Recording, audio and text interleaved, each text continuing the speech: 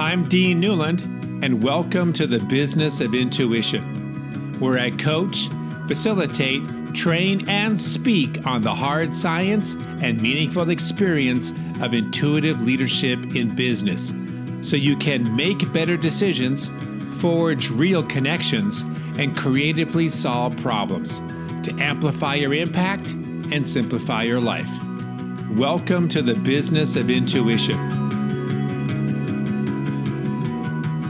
If you walk around break rooms in many companies these days, you'll see messages encouraging employees to adopt a growth mindset. As the term implies, this mantra is all about expanding the services and products into the marketplace by adopting a can-do attitude. My next guest is promoting a new mindset, made even more important by the COVID-19 crisis. Dr. Akhtar Badshah is the chief catalyst at Catalytic Innovators Group, where he advises individuals and organizations to catalyze their social and philanthropic investments. He is a seasoned executive with over 30 years' experience in international development and managing corporate philanthropic programs, and he also teaches at the University of Washington. In his new book, Purpose Mindset, How Microsoft Inspires Its Employees and Alumni to Change the World, Akhtar explains why, now maybe more than ever, companies need to focus on empathy and service to employees and the community, a focus toward a purpose mindset. He also explains how his own intuition has guided him throughout his career. A purpose mindset also, as we know, encourages intuition. And I suspect as we adopt a mindset towards purpose, we will see employees use their power of intuition in how they approach their work and their relationships. So Akhtar, as you know, there are companies right now in the United States, some of them are requiring people to come back to work, some are not. Some are making very strong, bold statements about equality, and some are not. And it seems, at least in my travels and talking to clients, that companies and individuals in particular are beginning to reassess what work is going to look like in the future. It's not going to necessarily be what it was like back in January. And with that reassessment, some people are beginning to question, are they in the right place? Do I need to, at some point, look for a different kind of work engagement? And I know that you've had a varied career. You've been in education, and then you went into corporate philanthropy, and now you're back in education. Can you speak to your career path, and if there is a tie-in, how did your gut sense help you through all that? Because one would say, just keep doing the corporate ladder, keep doing what would be expected, but you sort of had taken a couple of jogs on your path. What's that been about, and can you kind of share that with us? Yeah, so as a kid, you always have some sort of a dream of what you want to be when you grow up. And for some people it turns out, and for other people it does not. I wanted to be a nuclear physicist, and I sucked at physics. So, I wanted to create nuclear bombs, and that really didn't pan out. So I went into architecture, wanted to be a great architect with turtleneck and round glasses, and be the one that was designing massive buildings and talking in funny terms. But I got admitted at MIT, went and studied architecture, and I got an opportunity at that time with the dean of the school to work with him to create a new program called Design for Islamic Societies. And that got me off the practice track of architecture into the education track of architecture. And I basically just looked at the fact that here is the dean asking me to help him design a new program. That sounded cool. Why not do that? Then go look for a job as a practicing architect.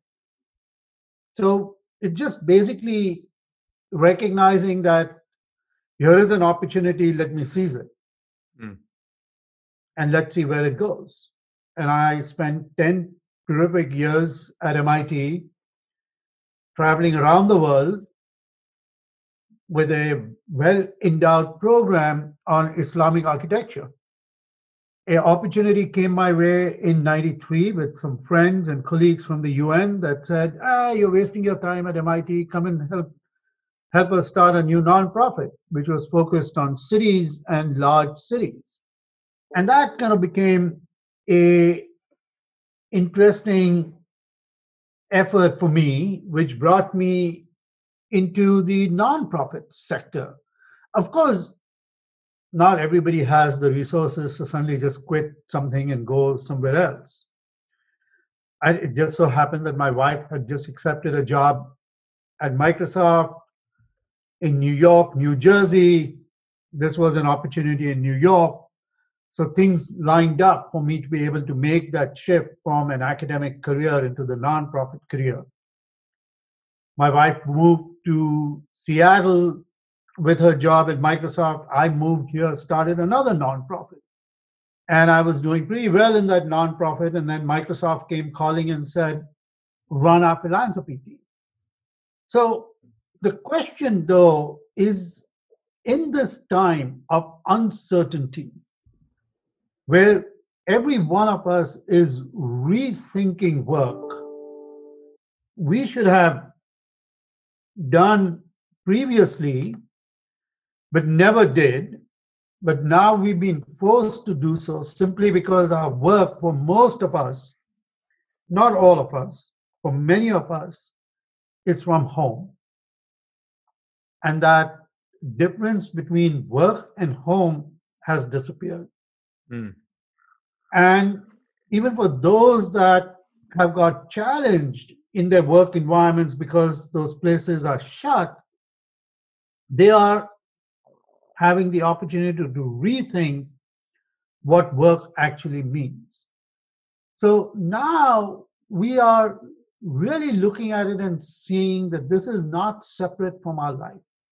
I just don't wake up and go to work and then shut down and come home and do some completely different things. And that's what is getting people to rethink, what does work look like? And is this really what I want to do?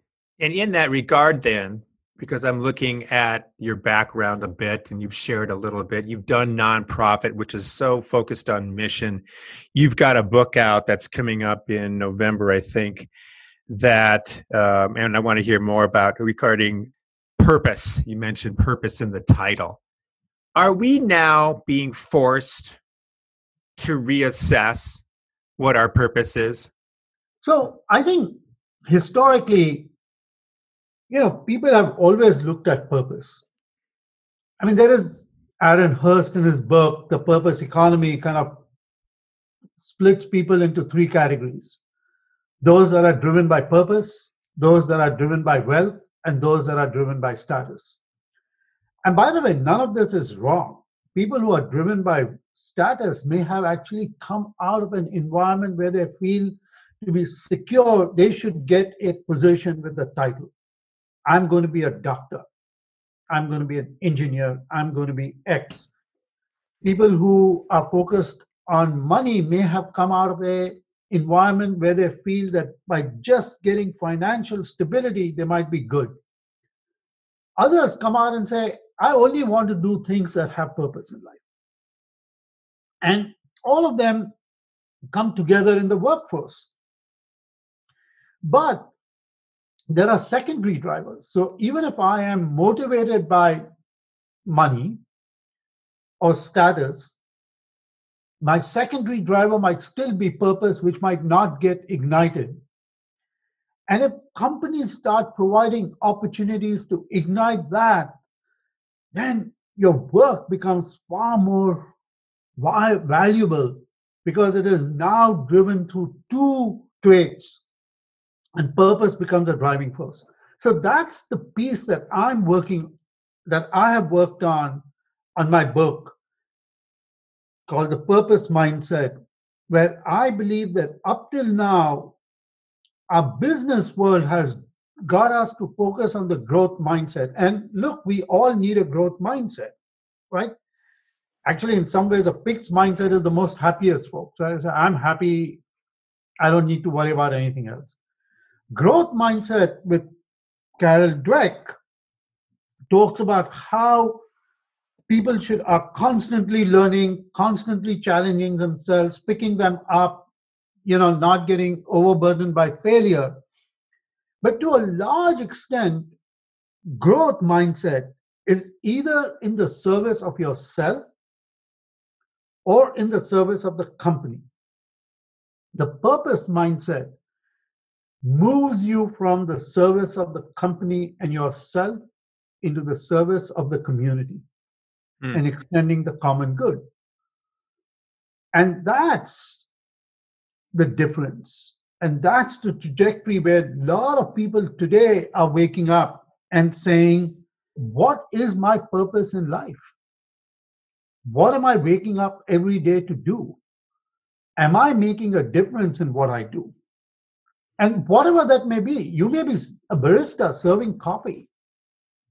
But if you have purpose, you actually do a fantastic job serving coffee and making the customer feel really good. And Starbucks tries to instill that by creating the environment at Starbucks as the third room, which is the extension of your house and your office. I love this focus of moving from growth to purpose mindset.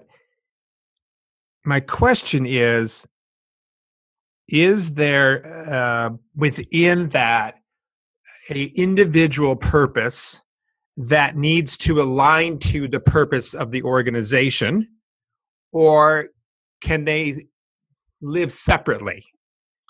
And in many cases, they live separately, right?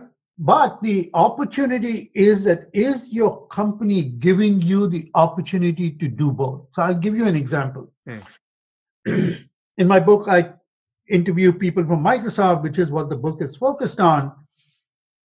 And many of the folks feel that, a lot of my job is just work.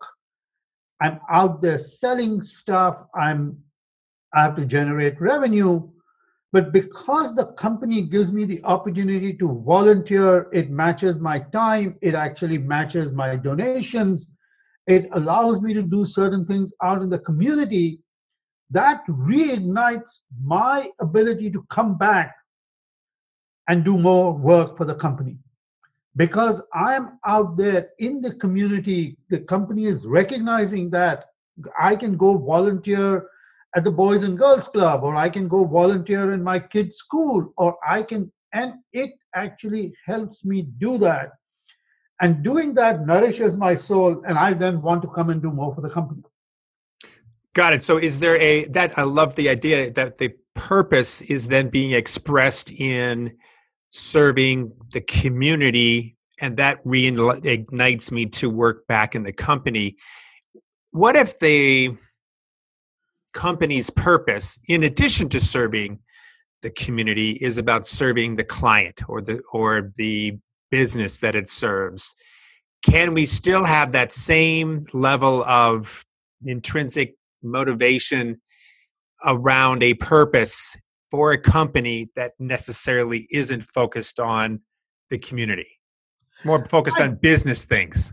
Right. So for a large extent, look, companies have to focus on business things. That's why they exist. Right. But many companies now are recognizing is that they are not separated out from the community. Their employees are part of the community. Their clients are part of the community. Their customers are part of the community. And how do you map to that, right? So are you going to be just a rent seeker as a company where you are going to extract? Or are you actually going to be a company that invests? And by investing, your company is also growing. The folks that are in the extraction work, and I don't mean literally mining, I mean just focused on their survival, in today's world are going to struggle. Because even consumers are actually figuring out that, hey, I don't need to do all of these things. And we've clearly seen with COVID, I can survive without shopping. Right. Right? Right. And now I'm going to be very careful on what I shop. And so consumers and companies that actually figure out how to attract that are going to thrive. Those that don't, so this notion of purpose has to get embedded in the culture of the company. And then it gets extended out into how individuals build a sense of purpose and the purpose mindset so that it then has impact both on the self and on the company and the business itself. So in the title of your book, I think the second half was How Microsoft Inspires Its Employees and Alumni to Change the World. In addition to some of the things that you've already mentioned in terms of supporting community initiatives, how does Microsoft, and I mean, let's pull them in as an example, but also I'm looking at how can other companies do what you just described? What is your model, your framework, so that we can move more towards this purpose mindset versus this growth mindset? What does a company do? Let's look at, Microsoft itself, right? The first part of Microsoft in its first, as an organization, it had a vision, right? A computer on every desk, a computer in every home. And there was a purpose for everybody that was working there, kind of knew that that's what they were doing, that it was bigger than just writing code. The second half of the company was all about growth and competition and growth, and it grew dramatically as a company.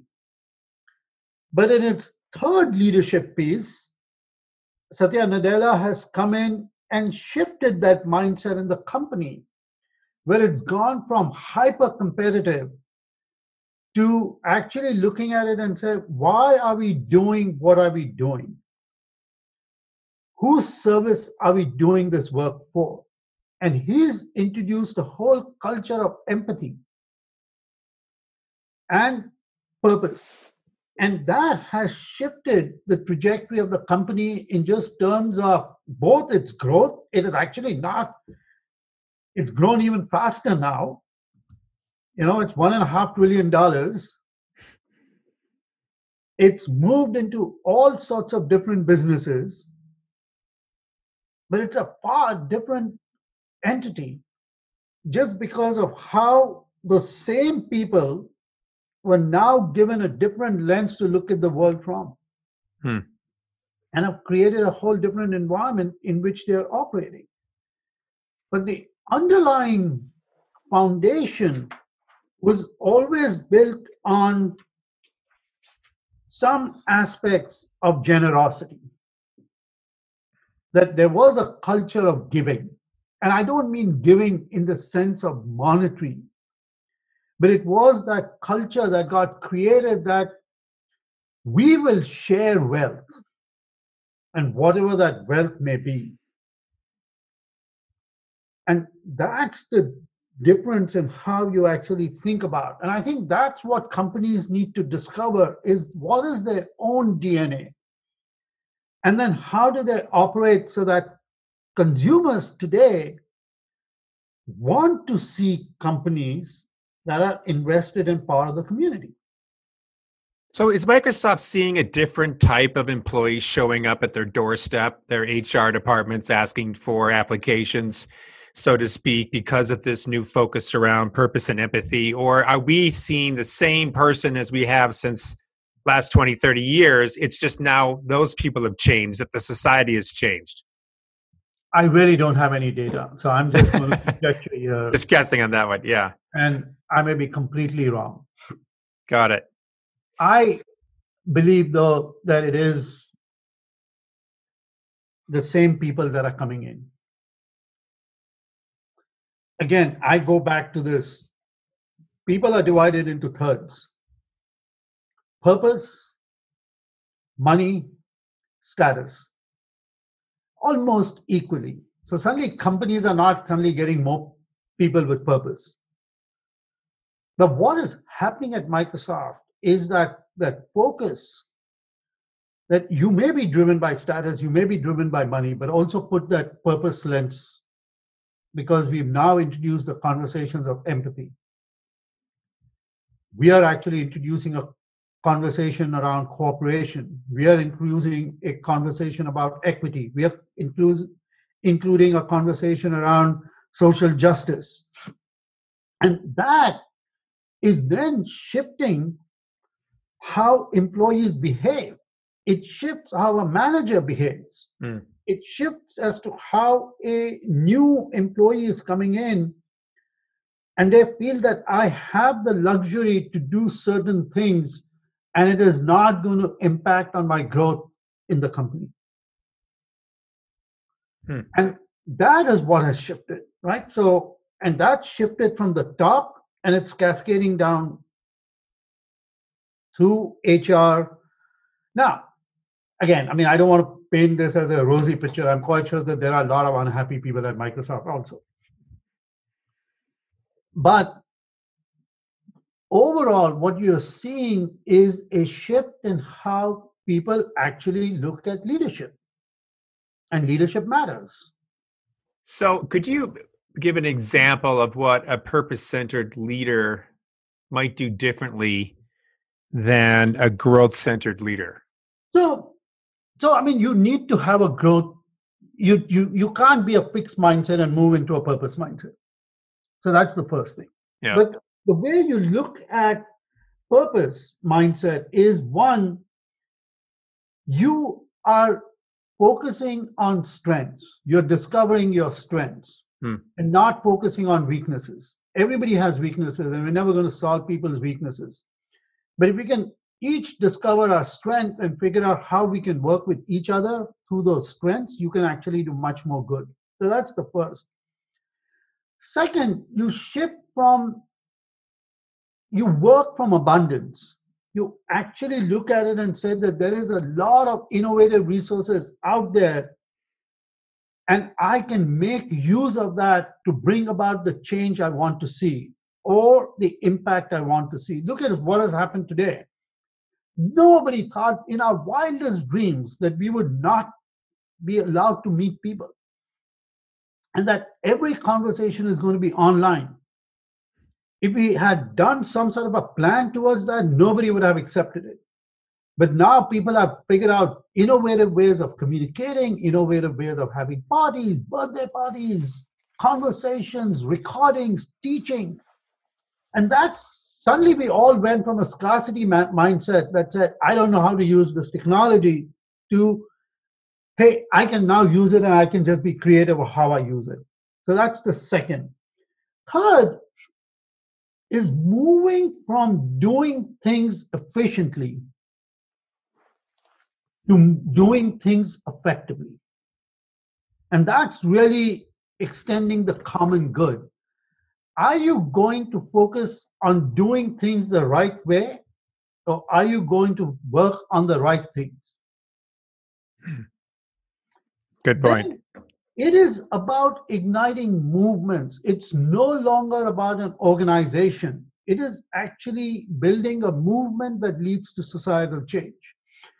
Microsoft has suddenly become a movement in the cloud business. It is no longer just an organization. And, you know, Airbnb, Uber, they all kind of looked at it and said, I'm not just a business, I'm actually a way of life. And I'm creating movements. And if you can start thinking about movements, then it's no longer the organization that is important. Hierarchy is no longer important. And that's how you start thinking about societal change. And then finally, you want to embrace empathy and compassion and move from the me into the we. Yep. And that's actually what I'm trying to talk about in my blog. Well, let's talk about that for a second. And I just wanted to, before we get into that, it sounds like it reminds me of some of the stuff that I've read in the past and have talked about it in the past around, you know, triple bottom line scorecards and being able to look at the community effect of what the employees are experiencing and the bottom line, and all those things need to line up. and B Corp statuses. I know they became popular a while back, and it sounds like it's finally come to fruition based on what you're saying. And when the book comes out, I'm certainly going to want to read it. Back to your blog post. So, this morning I'm just getting ready for our interview here, and I said, well, I better look into to see if you have anything up that's recent. And so going to have to address it. It says, burn your mask. The virus and pandemic is a hoax. So, of course, that's a very provocative statement. Could you explain what you wrote here for people? So, when we started off with COVID-19, everybody came out and said, don't wear a mask. It's going to do nothing. And part of it was a mistake on our health folks. Part of it was they were trying to protect the availability of masks to go to professionals and healthcare professionals. But since then, we've seen that wearing a mask, a cloth mask or a disposable mask out in public, or a face covering, and practicing safe distancing is a way to control the spread of the pathogen. Yet, the simple act of kindness and neighborliness of wearing a mask has become a political issue, or a personal freedom issue, or an issue of religiosity. And we in Washington State have now introduced a mandatory requirement of wearing a mask. Yet I know so many friends and others who basically believe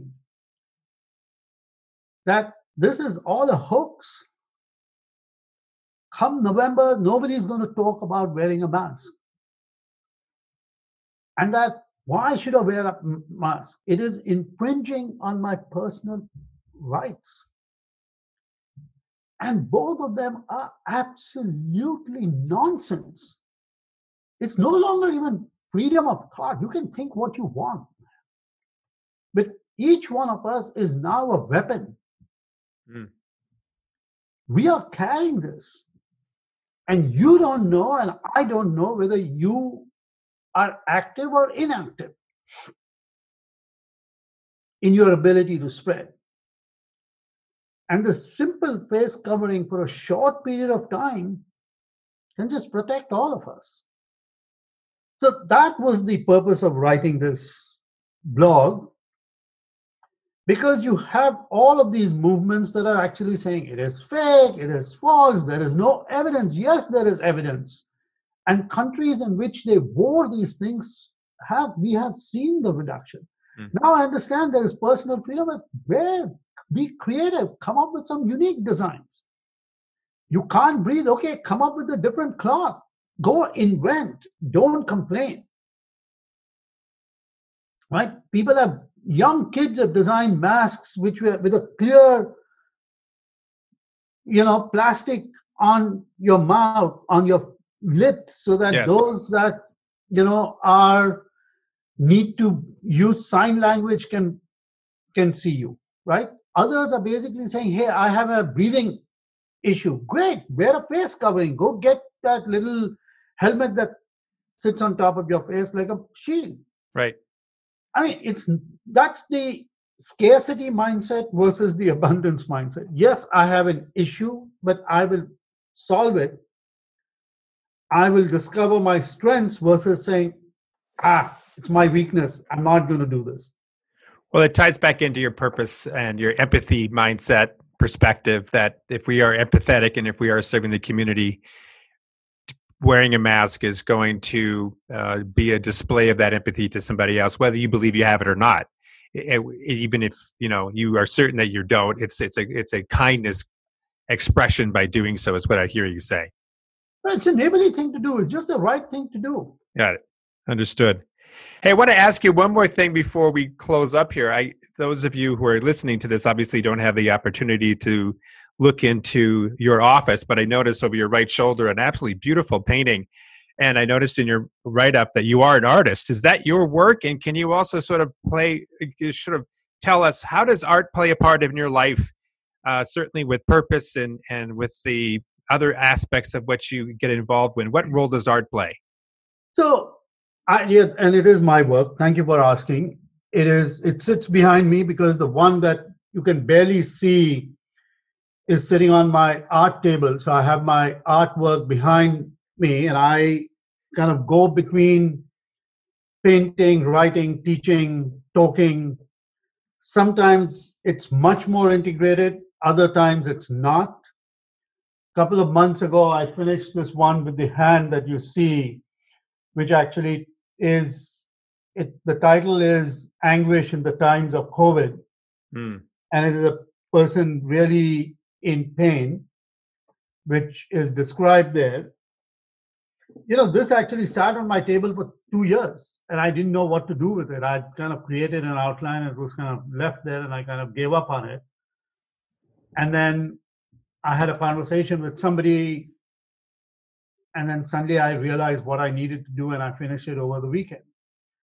So, I have canvases sitting around, my paint sitting around, and when I get into this, and this, it's like everybody has their own ways of finding comfort. For me, art has always been a way in which I found ways to express myself. Some days I do more art, some days I do more talking. Got it. Yeah, I find that I don't dabble right now in art per se. I do write and journal, and I try to run every day at this beautiful place around the river up here in Bend, Oregon. And that seems to be my refuge and my ability to reground. But I often come up with these business ideas or other concepts somewhere in the space of 1 or 2 miles in. And I'm sure that others can relate to that as well, that these all integrate, these all kind of create ideas and also help us through this difficult time. Akhtar, how can people connect with you in the future? And tell us more about when your book is coming out. I'm on social media. Twitter is Akhtar Bad.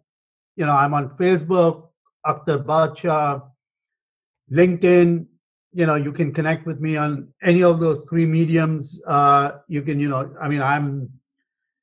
you can Google me or search me on MSN, and, I'm there. I'm not a hidden person. My book is available on Amazon. You can pre-order it. It comes out in November. I have just got the typeset version, and all of the folks that I interviewed are now coming back with minor changes as to some of the words that I've used or attributed to them. And, I have interviewed Bill Gates and Satya Nadella and Brad Smith and some very senior executives and former executives of Microsoft. So I want to make sure that I'm not misquoting or putting words in anybody's mouth. Right. But again, the book is called Purpose Mindset, How Microsoft Inspires Its Employees and Alumni to Change the World. That is correct. That's great. Published by HarperCollins Leadership Series. Fantastic. Well, thank you so much for your time. I really appreciate it, and keep up the great work. Thank you. I do appreciate it, and thank you for the opportunity, Dean. You bet. Thank you for listening to The Business of Intuition. If you enjoyed the show, please subscribe, rate, and review on Apple Podcasts, Google, Spotify, or wherever you get your podcasts. If you'd like to learn more about Dean or Mission Facilitators Leadership, go to mfileadership.com. That's mfileadership.com.